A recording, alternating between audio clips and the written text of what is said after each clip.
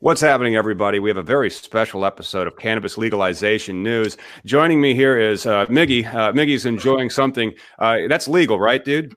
This is a legal, legit gold. It's legal, legit gold. Awesome. Shatter, bubble hash, and flower. Wow. Now, Rod, you're joining us from North Carolina? Asheville, North Carolina, working from home today, as you can see, and happy to be here. Yeah, and we're really stoked to have you because we have a lot to go over from the USDA's new regulatory framework that they've put out, and it's quite confusing. I mean, I think it's confusing. What did you think of it? I think it's confusing and mostly wrong-headed. Well, I also want to bring in somebody real quick because something happened in New York, and this is my partner, Jeff Hall. Hey, Jeff practices criminal law. Yeah. I'm strictly business. And Rod, what type of practice do you have in North Carolina? I do. I have a business law practice. We represent hemp and CBD companies throughout the country, and also have several clients internationally as well. Awesome, Jeff. What about yourself? Well, I represent clients in Illinois, mainly Central Illinois, DUI, traffic stops, driver's license reinstatements, drug cases, cannabis cases, like bus, right? Mm-hmm. Yes. Yeah. Well, did you hear about this thing? I'm going to add this real quick. There was this massive bust that happened over in NYPD, and they're saying that it's hemp flower. Are you guys seeing more of this in your practice? I am. Sure. I know Jeff's going to talk to the criminal aspects, but as far as clients who are business clients who are transporting hemp across state lines or sometimes within state lines, we're seeing a lot of seizures throughout the country, unfortunately. And they're often accompanied by a criminal action. Is there a state that you see in particular that's doing more so than others? Well, the Midwest, there's a lot of traffic between Oregon and Colorado it's grown in Oregon and it's processed in Colorado. And those states in between, there have been several different seizures there. But really, it's happening in throughout the country. Because those routes, I mean, that's a long like even for smuggling routes, like that's always been a highly covered, area, right? Where people look for out-of-state plates. They look for, guys traveling through. Right. Well, we there was a time that where we actually wrote out, maps. We do opinion letters and we'd say, okay, we've got product from Oregon and we want to get to state X. And what's the best route? And before the 2018 Farm Bill, this was really important because a lot of states didn't have pilot programs. But after that's something, I don't mean to cut you off there, but can we start to unpack this pilot program thing? Because there's discrepancies of THC levels on a nationwide basis, right? Oh, there can be. Yeah. So we're talking about hemp. Just to be real brief, and I'm happy to dive into in depth, but to keep it up here for right now. Hemp first became legal in 2014 with the passage of the 2014 Farm Bill. The Congress allowed states to enact pilot programs for industrial hemp, and it said that THC levels, specifically Delta-9 THC levels, could not exceed 0.3%. And so when a state enacted a pilot program and hemp was grown in accordance with that program, and it had no more than 0.3% Delta-9 THC, that's lawful hemp. The problem was it wasn't lawful nationwide. Some states did not enact pilot programs. And in fact, a lot of them, a majority of them did enact them, but it was over a period of time. And so we would have to create routes through these states. Wow. The problem was this came up in light of the 2018 Farm Bill, which redid and redefined the whole, redefined hemp. It's 0.3% Delta-9 or less, but it also expressly made the cannabinoids, extracts, isomers, acids legal and legalized it at a federal level. Congress said that no state may prohibit the importation or the transportation of legal hemp through its borders. But that's the problem. We're seeing a lot of seizures, notwithstanding the federal law. What is it? Because you just mentioned with the 2014 and then the change with the 2018, because in Illinois, we don't have a 2014 Farm Bill style rubric. The application was made by the state. There was no relationship with any type of higher learning education facility. Those types of hoops were kind of removed. So how is the state of Illinois operating if it's not pursuant to the 2014 Farm Bill? Well, this is a big federalism question. So you have you have states that are enacting laws. I mean, states that are enacting, recreational and medical marijuana laws, completely flaunting federal law. And so a state can presumably do the same with its hemp laws. It can say, well, here's our hemp program, and it may or may not dovetail with the federal program. Now, what the 2018 Farm Bill says is that it governs hemp unless a state actually proposes a plan to the USDA that is accepted by the USDA. So I think we're going to have some more, through 5 years from now, it's going to be a lot clearer than it is right now. So I didn't know that it was legalized in 2014. First off, like people considered that the baseline of hemp legalization. I just thought, this is an experiment that just like when we have 8 federal patients, here's an experiment the government's going to do. I didn't realize that was going to be the baseline for legalization. When the states that didn't, Joe, does that mean they automatically elect out? Like they're not going to be? Because it's a program. It's a testing of a grow. So what's to stop people to grow in those illegal states? Because you're still going to have subject matter experts in illegal states. You know what I mean? Well, I think that's all phasing out. So as of right now, there are only 3 states without any hemp laws whatsoever. They're Iowa, South Dakota, and Mississippi. And so the question, Tom's question is, so what about states that enacted hemp laws that were not pursuant to the 2014? They didn't tie it to an institution of higher learning. That issue has never been challenged, and frankly, I doubt that it ever will be. Now that we have the 2018 Farm Bill that really broadly expands and also gives a lot more detail about growing hemp. But you're right, Miggy. I think that hemp, in a weird way, has worked towards cannabis legalization as a whole. Because we've got the cannabis plant, and then you've got legal cannabis, and I'm talking about the federal level, which is hemp, and illegal cannabis at the federal level, which is marijuana. The only distinction is the THC levels, and so it makes governments, it makes people, it makes agencies more familiar with the plant. And it would just occur to me that as we're talking about this, that you're talking about the statutes, the cannabinoids, THC, all this stuff, the properties of a fucking plant. Like you're talking about governing genetics at this point. No, isn't this something that we're crossing lines? I don't know. What do you mean by that? Like, what are you referring to, governing genetics? So we're saying to be known as hemp, you have to be 0.3% and not have a higher THC level. Now what total, right? Total 0.9 or no? Yeah, let's talk about that total, because let's say that you're a client that's got a hemp retail outlet that they're selling online. And if there's disparity amongst all the different THC levels for what constitutes hemp, whether you're using the 2014 Farm Bill or the 2018 Farm Bill, or in the state of Illinois, its own rules for the particular crop year that it had before, it looks like now it's going to have to substantially alter its procedures. Yeah. Where is it industrial hemp and where is it illegal marijuana? Yeah. Well, good question. And fortunately, I can give a legal answer and I can give a practical answer. The legal answer is it's very clear. The statute is a production statute. These test results have to do with pre-harvest testing. So the product that's on the market right now, let's say you've got a beautiful hemp flower, Electra, lifter, yeah, something like that. You've got some lifter or special sauce, right? And so you've got that, and it's very clear. It was grown according to by a registered processor. It was tested under the state. The state says yes. It has less than 0.3% Delta 9. THCA is high. Let's say it's 1% even. But this is all legal under state law. It's legal under. It meets the definition of hemp in the federal law, but now we've got the USD regulations to say, oh no, it's total THC. Well, that applies to production that the USDA regulates, and it's not regulating any production now. So that hemp is lawful because it meets all the parameters. That is the most hyper technical argument I've ever heard. It's not that 0.3 number is only to the things that is regulated by the USDA, and it's not regulating jack. Right, but the issue being, who's to say that it's illegal? The USDA regulations do not say it's illegal because it regulates hemp production and pre-harvest testing. This has already been harvested. It was approved under law, under state and federal law. It meets the federal definition. So this is going to be a problem down the road. But from a practical standpoint, what I'm worried about is there's already a lot of confusion about this whole total THC question.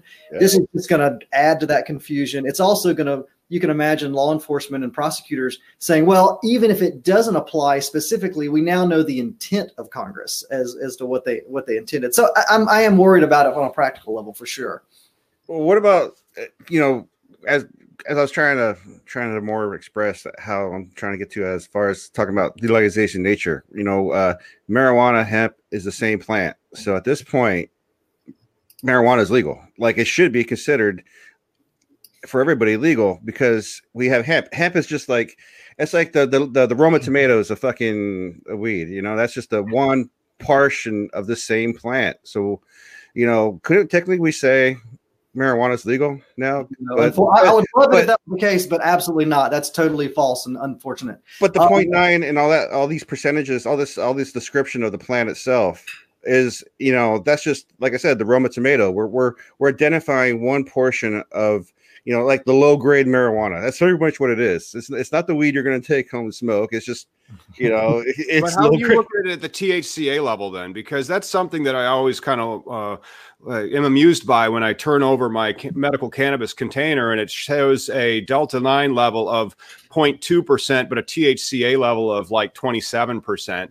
Right. Is that technically by the legal statutes that we have that merely state Delta 9, is that not, marijuana?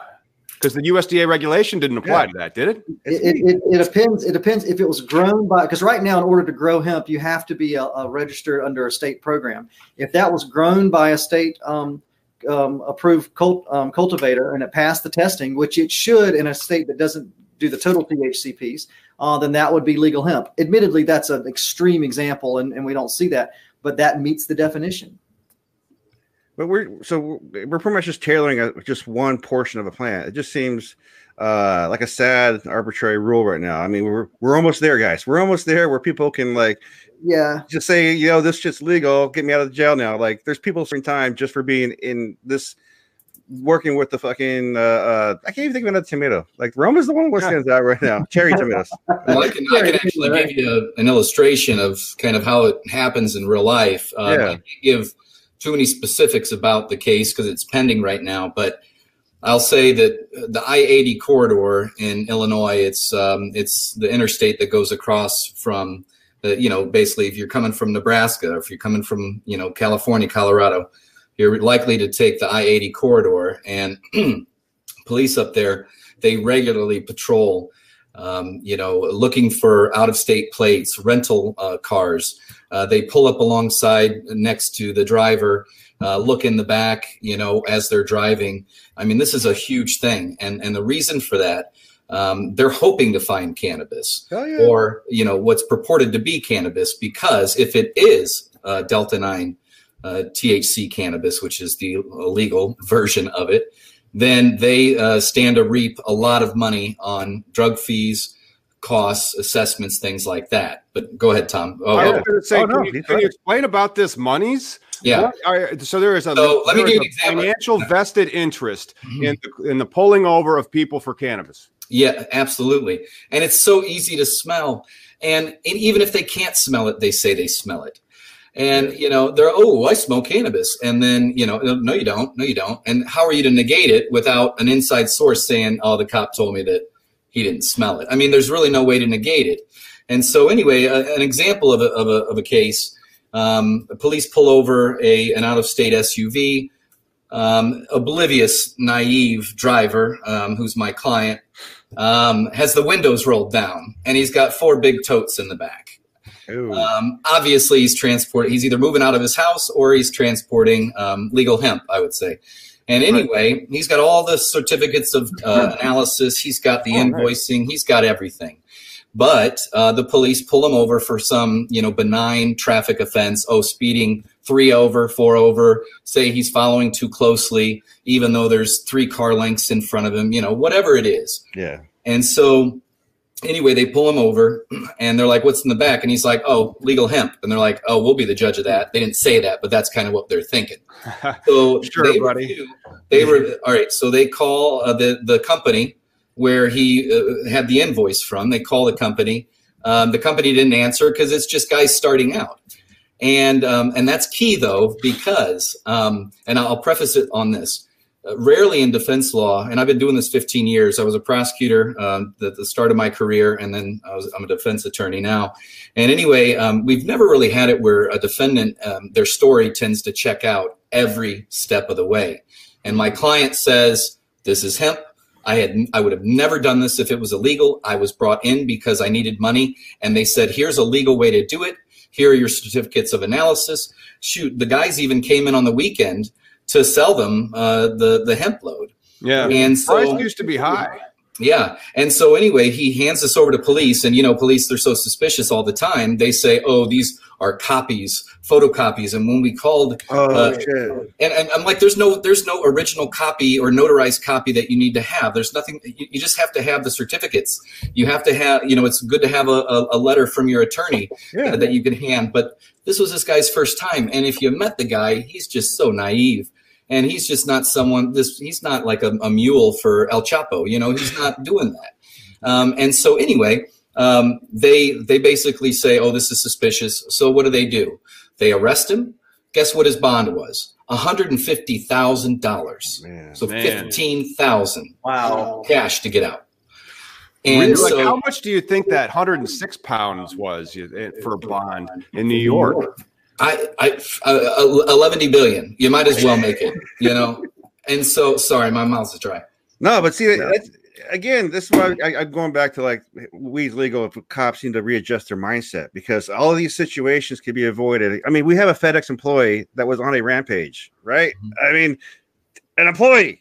Like FedEx, like, dude, you're not fucking saving anybody. You can get over this. Some of my clients are getting impacted by trying to send this stuff through the mail. And then I would refer them to Rod, you did a nice piece on your website, and plug your website. If you guys need anything in hemp, please do Google Hemp Lawyer. You'll get his. And then you had an article about why you should use the United States Postal Service. But I've had problems with the Postal Service. I've had problems with UPS. Well, let me comment on that, by the way. Sorry to interrupt, but sure. You want to use the U.S. Postal Service more so than FedEx or UPS, because in FedEx and UPS's policies, buried in there, say policy number 42,000A, it says, we reserve the right to inspect any package on the inside to look for a better address on the inside. And the only person I've ever known to do that was, a client's dad said, oh, I always put another address on there. You never know if it's going to get rubbed off. And I'm like, you're the only one I've ever, what? Because when I'm mailing stuff, I always put the good address on the inside of the package, Right. So anyway, like with USPS, the United States Postal Service, they need a warrant to search that. But a lot of times they get the dogs there on the conveyor belts and they're sniffing and stuff. But what UPS and FedEx do, they're private companies, so they just invite the police in. And I've had it where, like they had to play coy with me, but the police have hinted to me that there's a lot more there with regards to those agreements with companies like FedEx and UPS. So, I'm not mailing anything illegal, all right, but I don't want them looking in my packages. It could be my glamour shot photos from 1990, do I want those were good photos? I've known Jeff. You've seen him basically my whole life. But yeah, I mean, that makes more sense to use the Postal Service too, because even as a citizen, we can like help structure that government entity, right? This, initiatives and ballots and whatever the fuck we do to change a lot. I'm still wrapping my head around the whole bicameral process. I really don't appreciate that whole, like, I got to go through two bodies to make one rule. Did you hear that in the news? I've already taken it down, but then the rumor mill out of the Senate is that the impeachment crisis is going to delay the vote on the Safe Banking Act, because now for some reason the Senate's got to care about something else. Right. That's all crap. But without getting into the politics of it, to finish kind of that example for your viewers, this poor guy who doesn't have much money and has sick family, and that's why he was doing the run. He has to somehow find $15,000 to bond out. He has to somehow find money to hire a professional to be his voice, to basically explain this to prosecutors who are really smart, but they just don't know this stuff yet. And so I'm going into the prosecutor and saying, hey, this is going to be a learning experience for both of us because this is brand new stuff. But don't file a cannabis trafficking charge against him, because that's 12 to 60 years minimum, 12-year minimum. If you get caught bringing in cannabis into Illinois, 2,500 grams or more. with the intent to deliver. That's cannabis trafficking, and it's 12 to 60 years. That 12 is can't the be minimum. that different from other states, though. Even states where they've legalized it, haven't they legalized it like Illinois is, where they've legalized it to about that much? Miggy, can you have as much weed as you want in Seattle, or are there possession limits and stuff? Yeah, it's like I think it's like a pound, man. But limits are fucking bullshit, anyways. Because if I was a sick person, they're enforcing that law out there. Yeah, no. If I was a sick person, though, I would need pounds to maintain a good quality of life, right? So the libertarian fucking Washington is about quality of life. If you can prove, and I think it's what America's about, right? If you can prove that this thing helps you, like Jeff, with your client, have they tested it? Did it test hot? Or what's the deal? I'm getting there. I mean, gets better. Well, I mean, Rod has a lot of good stuff about testing. Issues about the testing itself, right? Well, so here I parade into the prosecutor's office, and by the way, this prosecutor is very reasonable. He's very understanding, and he didn't file a cannabis trafficking charge against my client. He filed a Class 1 possession charge, which is probationable. And he's been so reasonable. And I mean, he is actually a godsend for that county. I'm not just saying that because he may watch this. I'm not saying that at all. Okay. Wink, wink. No. Anyway, it's just the fact that I go in and say, hey, how can you prove this isn't legal hemp?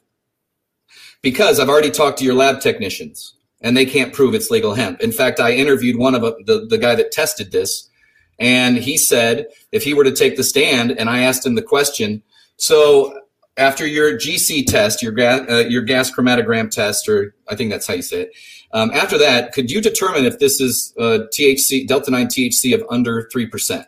And he'd say no.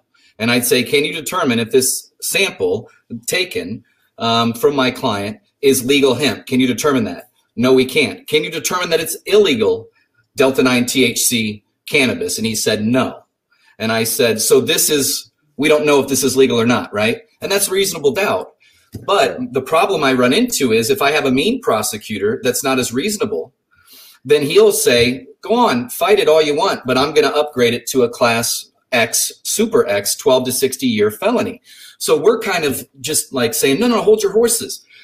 So I took it a step further and I said, well, now that you know this, how can you present the case to the grand jury without leaving this fact out? Because I'll move to strike the indictment because the case law says you can't mislead a jury.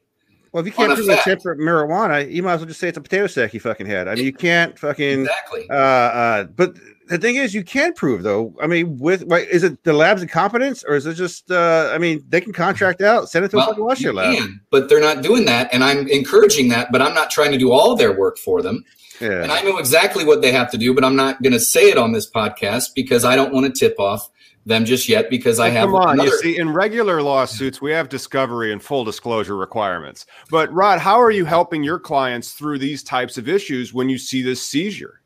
Yeah. So it's tough. I mean, a lot of it is educational, and you're not only dealing with education with reasonable people, which is hard enough, these technical issues, all these, very often you're dealing with, and I think more often than not, unfortunately, with some law enforcement agencies I've dealt with, you're dealing with unreasonable people who have a no desire to learn about it. They think your client is pulling the wool over their head, and they want to, and they might not even like the fact that hemp is legal. So they're gonna push back. And these are highly subtle issues. We talked about testing with the gas chromatograph. So the Delta-9 THC concentrations are what distinguish legal hemp from illegal marijuana. That's it, Delta-9 concentrations.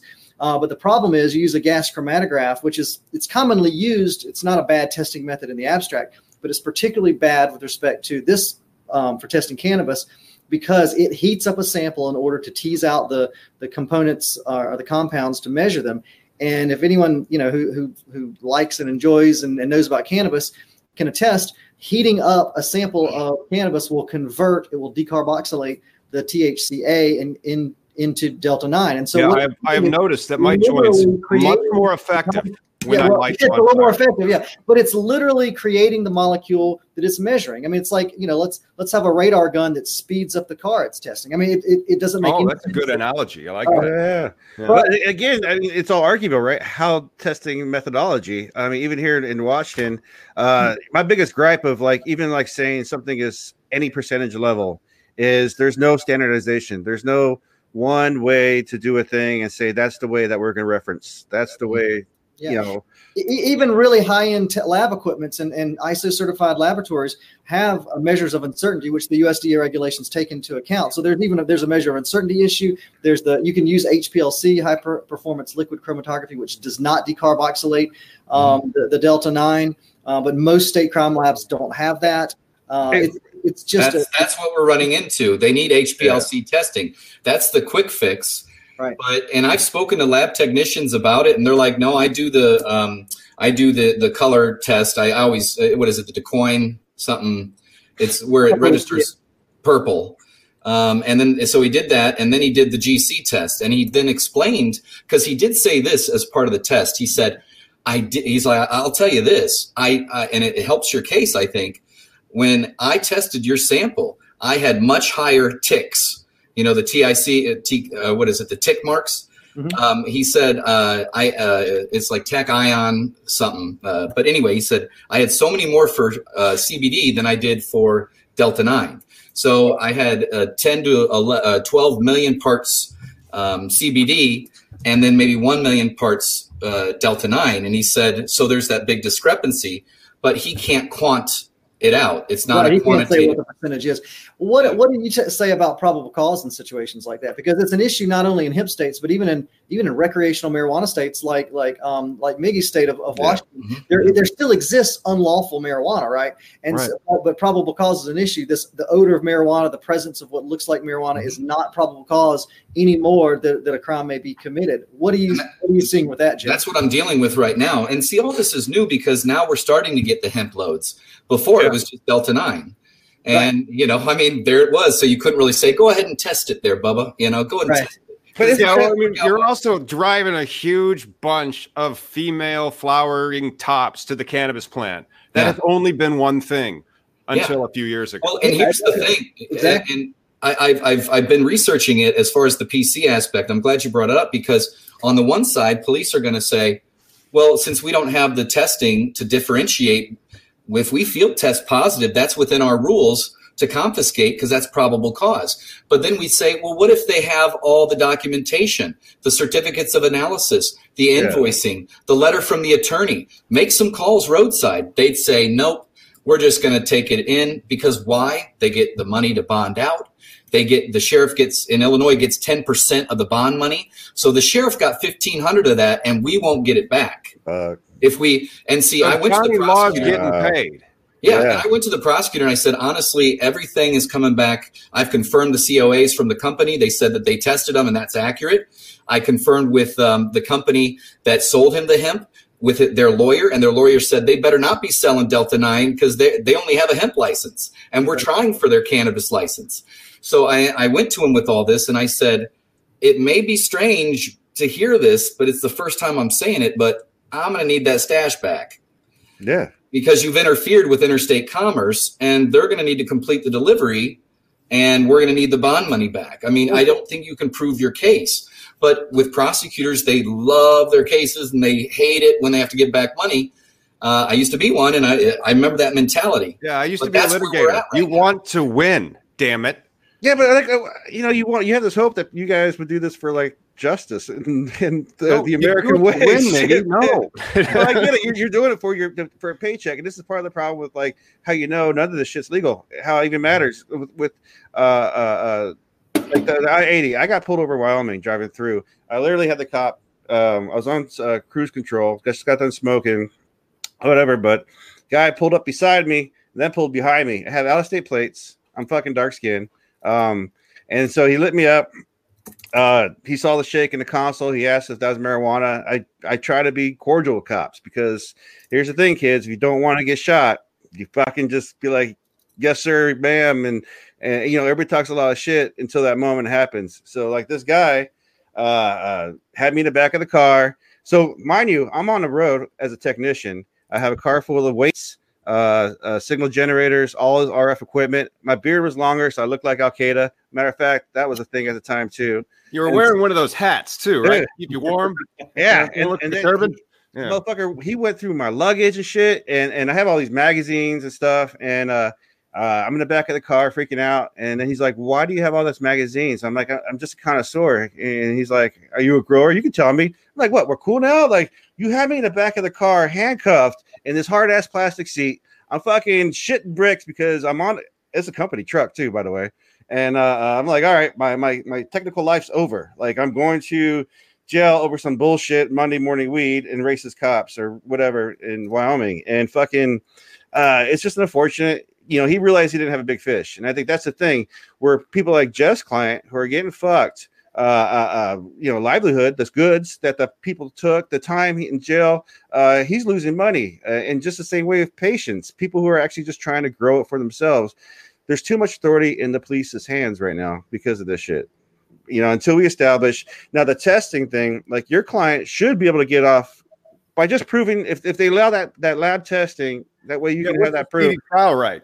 I mean, isn't that what the or access out to the amendments, Jeff? You're a better constitutional lawyer than me. I just care about contracts. The components of the plant change too. That's another thing that we need to consider. Like, I mean, even if he got caught with hot hemp, it could have degraded, or if it was good cannabis, it could have degraded into hemp at one point. So I think it's in everybody's best interest just to test it right away because these guys are holding on to it, right, Jeff? There's no access. They're not. Is it being contained in a good environment? Is it going to get moldy? Hey, Miggy, that's a good question. I can say, and I hate to interrupt Jeff, but I had a seizure in Wyoming. I understand that mentality you faced, and this was for a truckload of hemp. And they didn't take their time. They took their time to test it. In fact, there wasn't a test lab, at least at the time in Wyoming.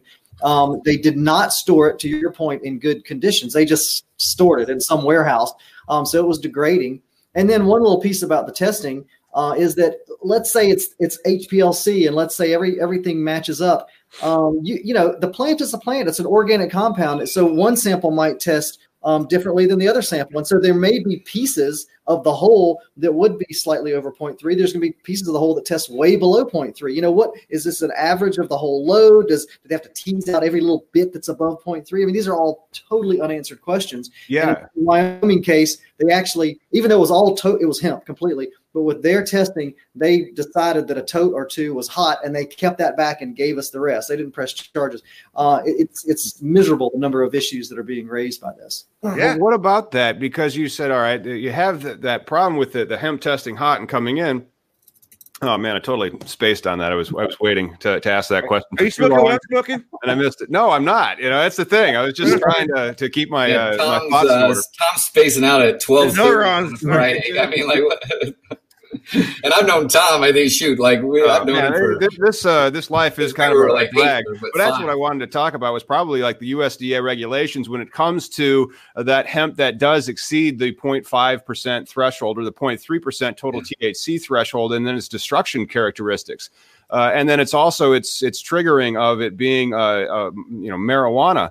How does that get enforced? And what did you think about the USDA's regulatory for having no remediation to hemp? Yeah, no. Well, it's bad in a number of ways. So it's bad, because it only allows a 15-day window from testing to harvest, which is not, it just doesn't work. There's log jams right now. It's 30, sometimes 45 days to harvest when everyone's moving. So that's too short of a window. It doesn't allow for any remediation. And then it says, well, you're only negligent if your total THC is above 0.3 and no more than 0.5, which implies that maybe you're willful or even criminal if your hemp is willful or criminal if you go over 0.5. But I remembered what I was going to ask, and that's talk about the testing methodology that the USDA regulations require for the tops of the female plant. Right. They require the tops are the most trichome rich. That's where you're going to have the highest concentrations of Delta-9. But we're talking about a plant that could be used for any number of things. Smoking. It could be usused for extracts. It could be used for fibers. And so you need to take a full. Where does this 0.3% come from? Have you heard the origin story of 0.3? Yeah, it's from a book, and literally the author of the book said that 0.3, the distinction between hemp and marijuana, had to be drawn somewhere on the spectrum, and 0.3 was just literally arbitrary. Bam. That's literally arbitrary testing, not the female flowering tops, but the leaves. The leaves. And that's a good point. And the European Union chose 0.2. Some countries choose 0. Switzerland is 1. I mean, it's if we look at the genetics of the plant, it's the 20-to-1 ratio.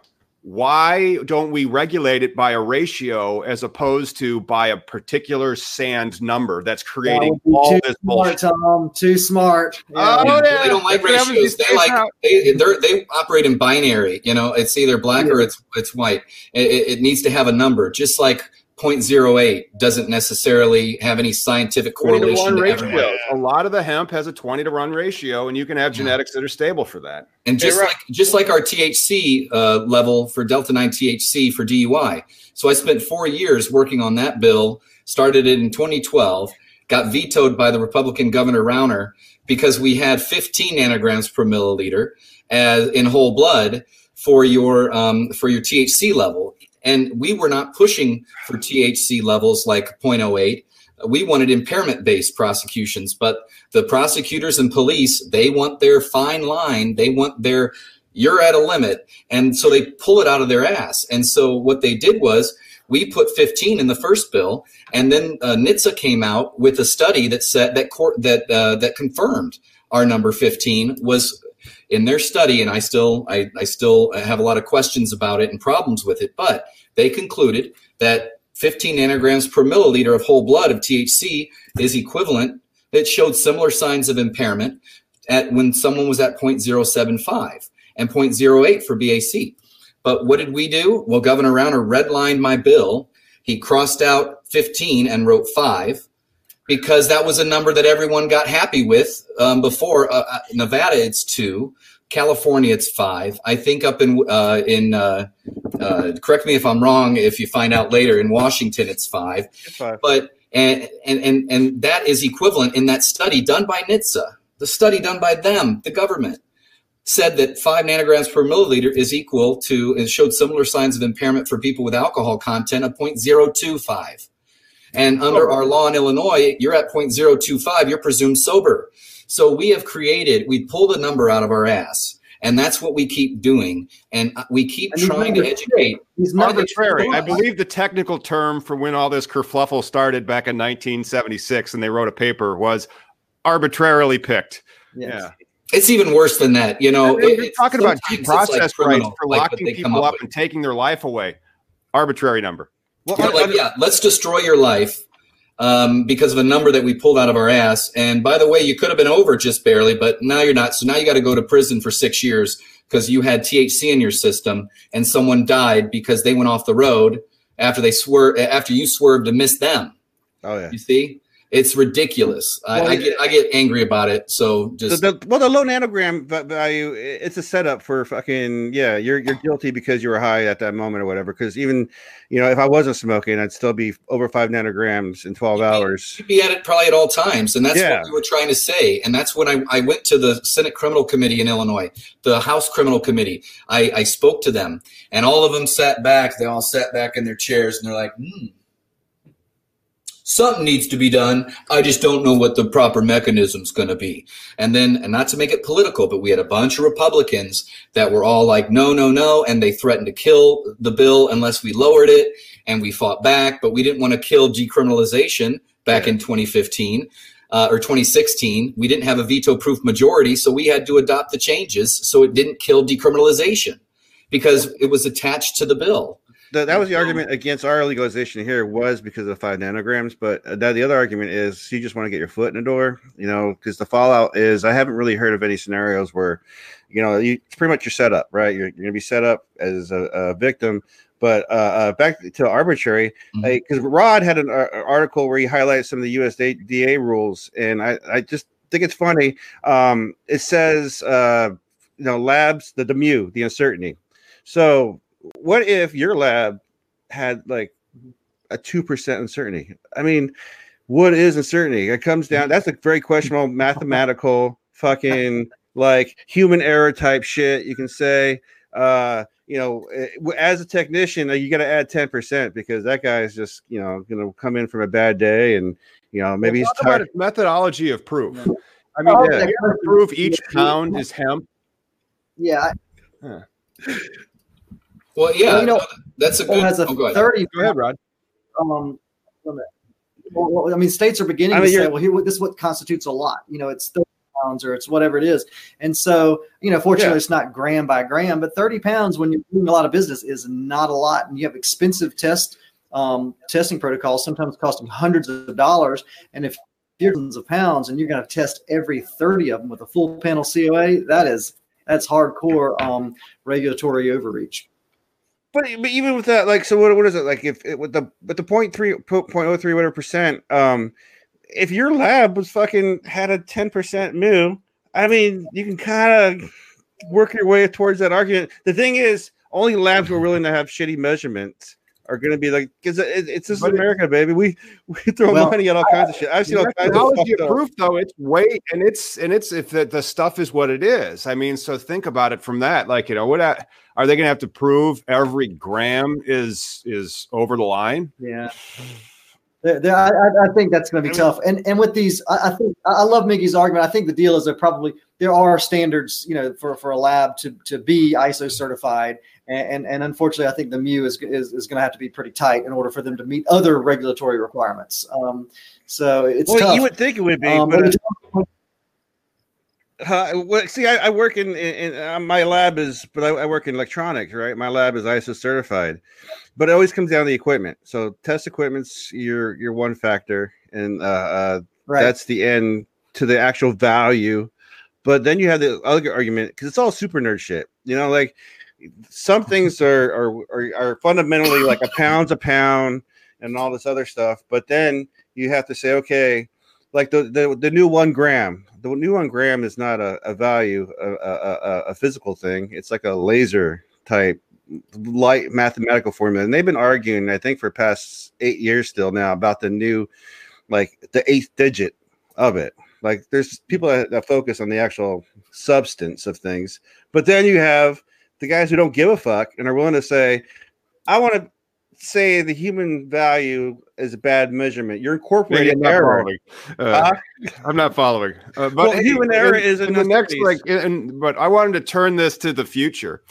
So where do we think the USDA's rules are going to meet out onto the CBD hemp industry, both from the commerce perspective and then also in the streets in its enforcement perspective?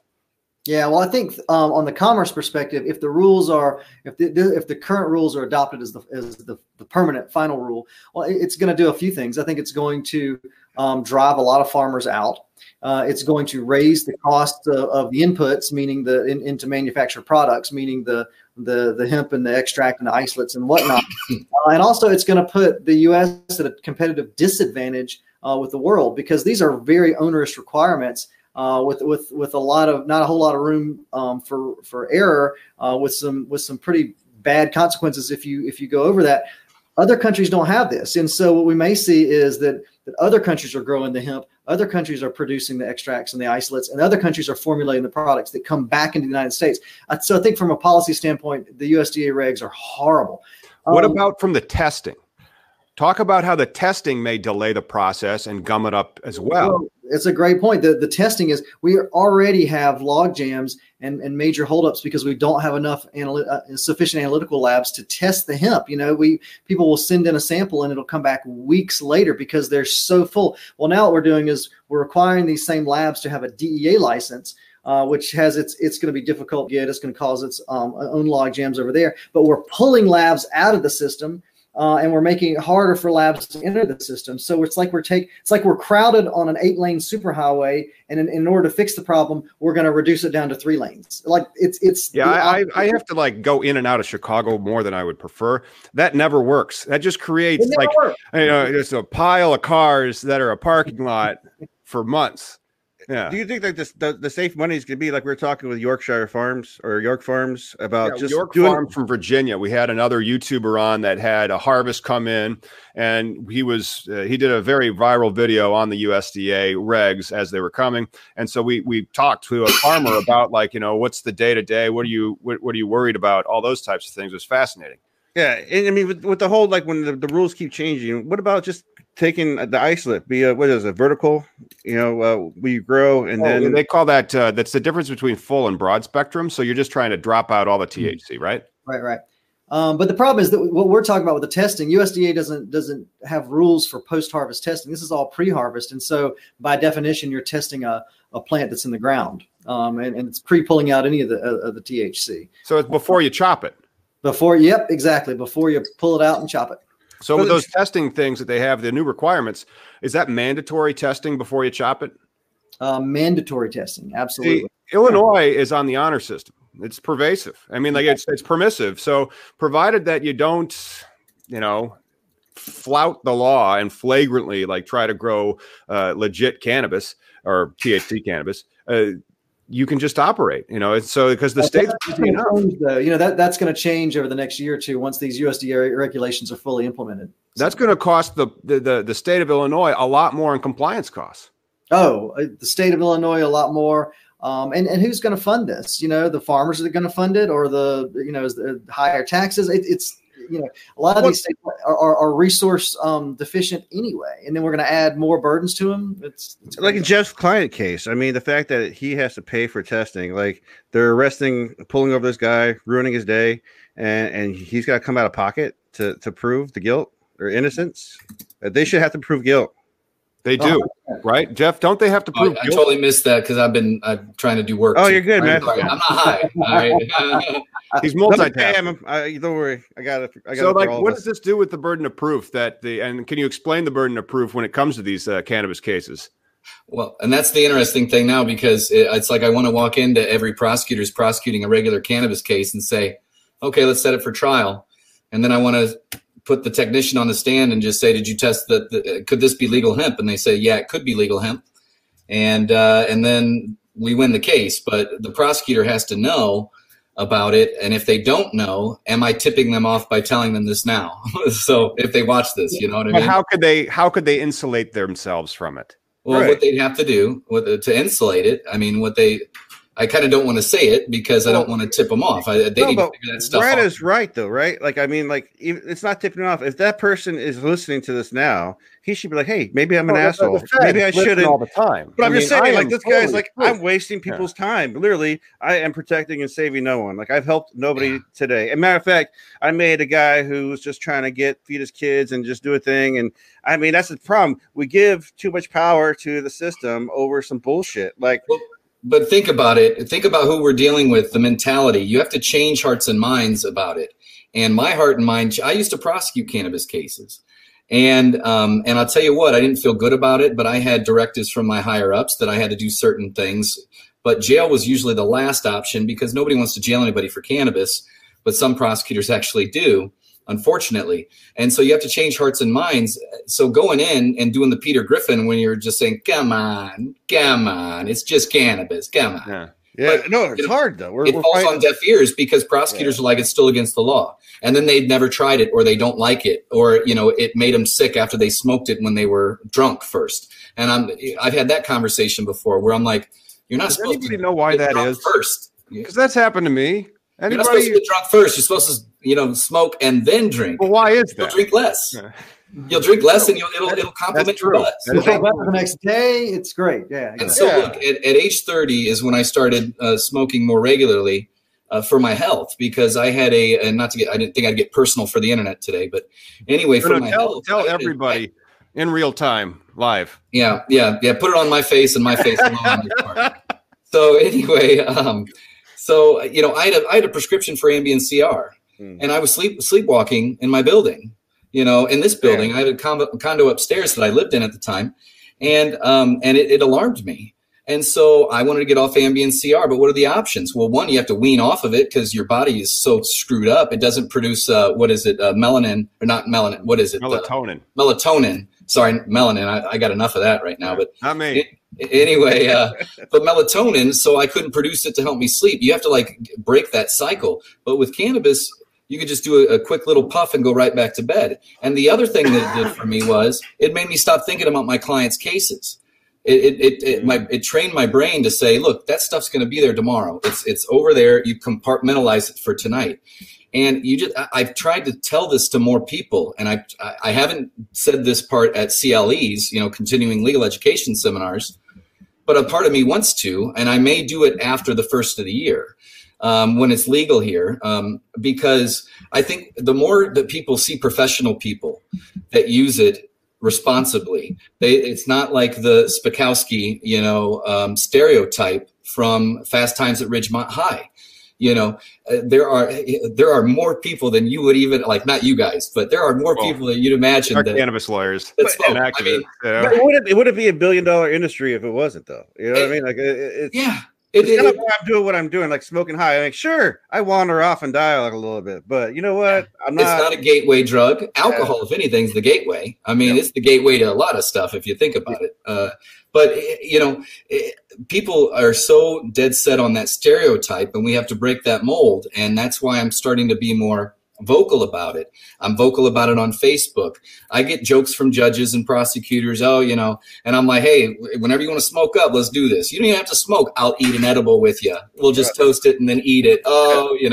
I mean, it's like they need to see that responsible people use it. And so that stoner mentality, we need to be representatives and ambassadors of it, to not have all those stereotypes where you're slurring or you're like, dude, yeah. I mean, I could be high right now and nobody would know. I mean, they'd probably think it was Adderall, but no. But anyway. I mean, there's a body level, there's a mental level. I mean, like sometimes you get a little much, but that's the worst thing that happens. You get a little anxiety. I mean, that's a little bit of anxiety. Yeah. And so anyway, I mean, I know I'm preaching to the choir, and all your viewers here, probably know exactly what I'm talking about. They've heard it before, but I'm trying on the professional end, on the law, the legal end. And you'd be surprised at the representatives that smoke or use cannabis. And honestly, I want them all to use cannabis because it'd chill them the fuck out, to be quite honest. Could you imagine where they just sit down and smoke? Could you imagine the deals that they would work out, the meeting in the middle? Well, it's about priorities too. So like my old lady gets mad at me for doing everything I do, like just for being a man, right? But it's the weed shit that really pisses them off, because I focus on this as a thing that my friends are get tired of like the activism side of things, and I was like, yeah, well, I am too, but because my thing is writing, that's my passion. So it's like, if people just stop getting arrested, I can stop fucking writing about this shit, because I'm just tired of this. There's lots of good weed stories, but there's more horror stories, and it does so much good better than bad. So I mean, we're so close. Washington State is thriving. I mean, we have shitty fucking voters. We have shitty money management. We've wasted so much money, but there's billions just surrounding me right now. It's ridiculous. One thing that they were doing, and sorry to cut in, Tom, but one thing that they were doing was they were taking Colorado and they were cherry picking data, and they were putting it out as propaganda, saying that accidents increased by 50%. But you're like, okay, all right, so that's a real number. Let's see what you're looking at. And when you look at it, and you look at each of the accidents, most every one of those where there were accidents, there was alcohol that was a superseding factor. They just tested positive for THC. Yeah. And so then they blame it on THC, even though it was the alcohol, because they were at 0.12, but you didn't mention that. So what I do is I call them out and I'm vocal about it. I say, why are you cherry picking data? That is akin to lying. Why are you lying to us? It's fear. Why are you trying to inject fear? We're trying to get to the truth. Well, we're trying to, get us to just stay scared of it, When they legalized gay marriage, there were also more. Good segue. There were more married gay men in accidents too. Right after that, I'm just saying, it's not a freaking thing. If we can just make it legal, then we can just put priorities, and that's what it comes down to. Our judicial priorities, our cops, our police's priority. I mean, Seattle Hempfest, Tom can tell you, it's amazing. I can't wait till next year. But Rod, what's your cannabis story? Because I read a post that you had done about how you had become a cannabis lawyer, and it was really, really inspiring as well. Well, thanks, Tom. Jeff, this is I'll share some personal stuff this time. This is I've smoked. Pot I got a couch. No, I'm just kidding.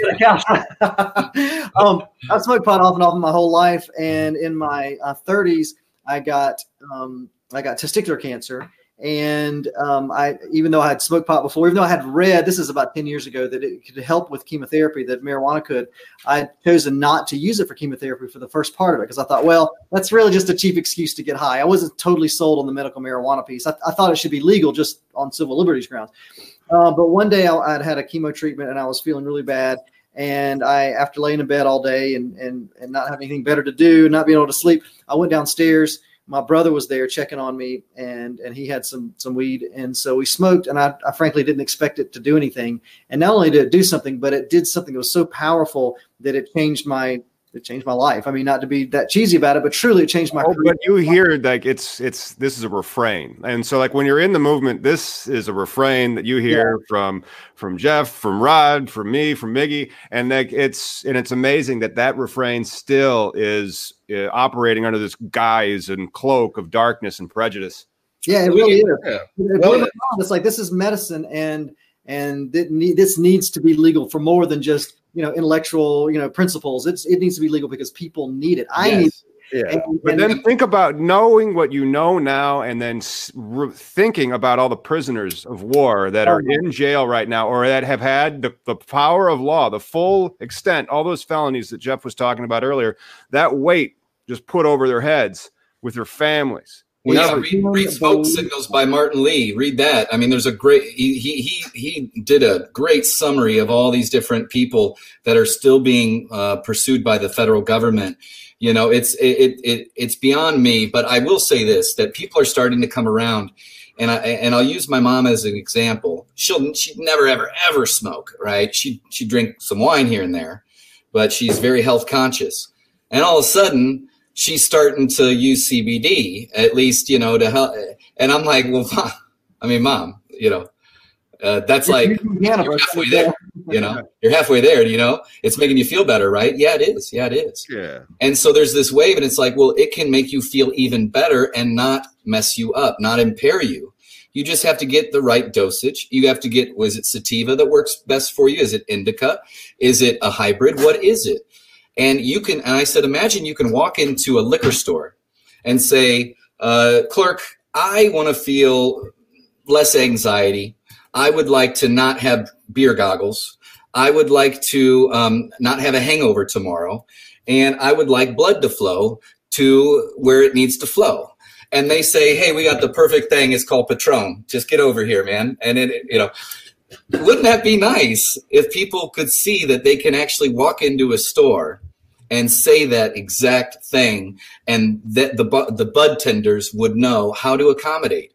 And that's why I'm just trying to get the word out to say, it's not like this sketchy place you walk into and there's, this creepy person behind the crack house. Yeah, they're like, hey, crack. I mean, it's like normal people, and they're so nice, So anyway, You guys have dispensaries though now, right? What's that? You guys have dispensaries? Yeah, we do. And hey, look, the second I had my medical cannabis card, it was like the 5th best day of my life. Yeah. I walked in that thing and I was like, taking selfies, and I was just like, they have no cameras allowed, but I'm like, I'm just so happy. I'm going to memorialize this day. This is the best day. So anyway, sorry, I get animated about this. It's all right. But we've been going for about an hour, so I just want to leave it with some, what we believe our next steps are going to be in this industry. So how do you, Rod, how do you see the future shaping up? I think it's in the big picture, we're moving in a positive and progressive direction. The attitudes are changing fast in the United States. We're seeing changes in South America. We're beginning to see the ice begin to defreeze, to crack a little bit in Europe and Southeast Asia. So globally, cannabis is becoming more and more of a thing. And I think we're going to continue that direction. But I think we're going to have a lot of obstacles. We're going to have obstacles regulatory, and all these things we've been talking about, testing and licensing and that kind of thing. We're also going to see obstacles in the market. The CBD thing is building up fast. At some point, that bubble is going to pop, and how much it corrects and when and how is going to be an issue. But we're going to see, I think, a lot of these different bubbles and pop along the way. But in the big picture, we're moving in a positive place for sure. Yeah, I could think that's coming because I saw that USDA regulation. And how many farmers do you think are going to be knocked out of the industry? It's hard to put a number to it, but I'll just say a significant number. I mean, Right. whether because they can't keep up because of the being priced out, or because they don't want to keep up because it's just too risky, too much and too risky. Well, the other smart money could be just go to the fiber if you're going to be staying hemp. I mean, There's no infrastructure. There's nowhere to sell it. Well, that's the problem. Fiber's the future, but all these same rules apply, and you can assume that some Finola strain is not going to be high in THC, but you still got to deal with all these issues. You still got to be subject to signing away a lot of your rights to the DEA, and in order to participate, it's even though you're just growing for fiber. So, fiber is great and a good future, but we got to fix some of these problems before. Jeff, what do you think about the practical side from the prosecution defense angle over the next couple of years? I just think learning, because right now I don't have a test case that has seen its way all the way through. I just don't have that yet. Working on it.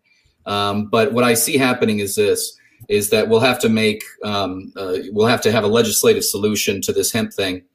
We're going to have to get HPLC testing into these state crime labs. We're going to have a system set up to where defense attorneys can send to their own, private, which I could do that. But honestly, my client can't afford to do that. And that's the issue. They took all his money that he ever had in bond, and they're holding it, and they don't, and a part of me believes they don't want to release it, but I'm going to fight to get it back. But I see, as the feds update their laws, I see each state fucking it up in one way or the other in their own law. And I would say that some states would probably be better than others. And then we'll start to form our laws for what works and what doesn't work. And that's why I'm trying to meet with legislators, talk to them about potential changes, things like that. I'm talking to prosecutors. I've gone into various states' attorneys around where I live, telling them, look, this is a problem. And think about it, though. It could be a much bigger problem than they're realizing. Because let's say there's a big hemp load. It's a huge load, and they've got a big U-Haul truck. And on every bit around on the inside is all hemp. But then there's a big container full of Delta-9 THC on the inside. That's going to slip through. Are they going to inspect every tote, every bag? Because think about it, it's a good way to hide your Delta-9 THC cannabis. And also, it can be hemp, but then convert through decarboxylation to illegal Delta-9 THC cannabis. And so we need to fine tune this stuff. And I think we need to add THCA, like the ratio that you're talking about. I don't think that what was it? Did you say the proposed rule was combined at 3%? Yeah, total THC 0.3. I mean, the flowering tops. Isn't that everything? Like 0.3. Yeah. So anyway, I see us slowly moving, but as we start to educate, legislators will get wind. But you have to deal with the politics of it. That's the other factor or variable that goes into it. Do you guys think there'll be future lawsuits for like your client? This product that they have and they're not storing right. I mean, eventually it's just garbage. It's difficult because to sue the police, let's say, you have to show willful and wanton behavior. And the police, if I was defending them, I'd say, look, they don't know. They're not scientists. They're not lab technicians. And they don't have the capability at this time to test this stuff.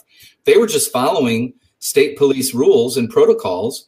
And it's better to get the product off the street than it is to keep it on and let it proceed forward in case it is actually illegal, you see?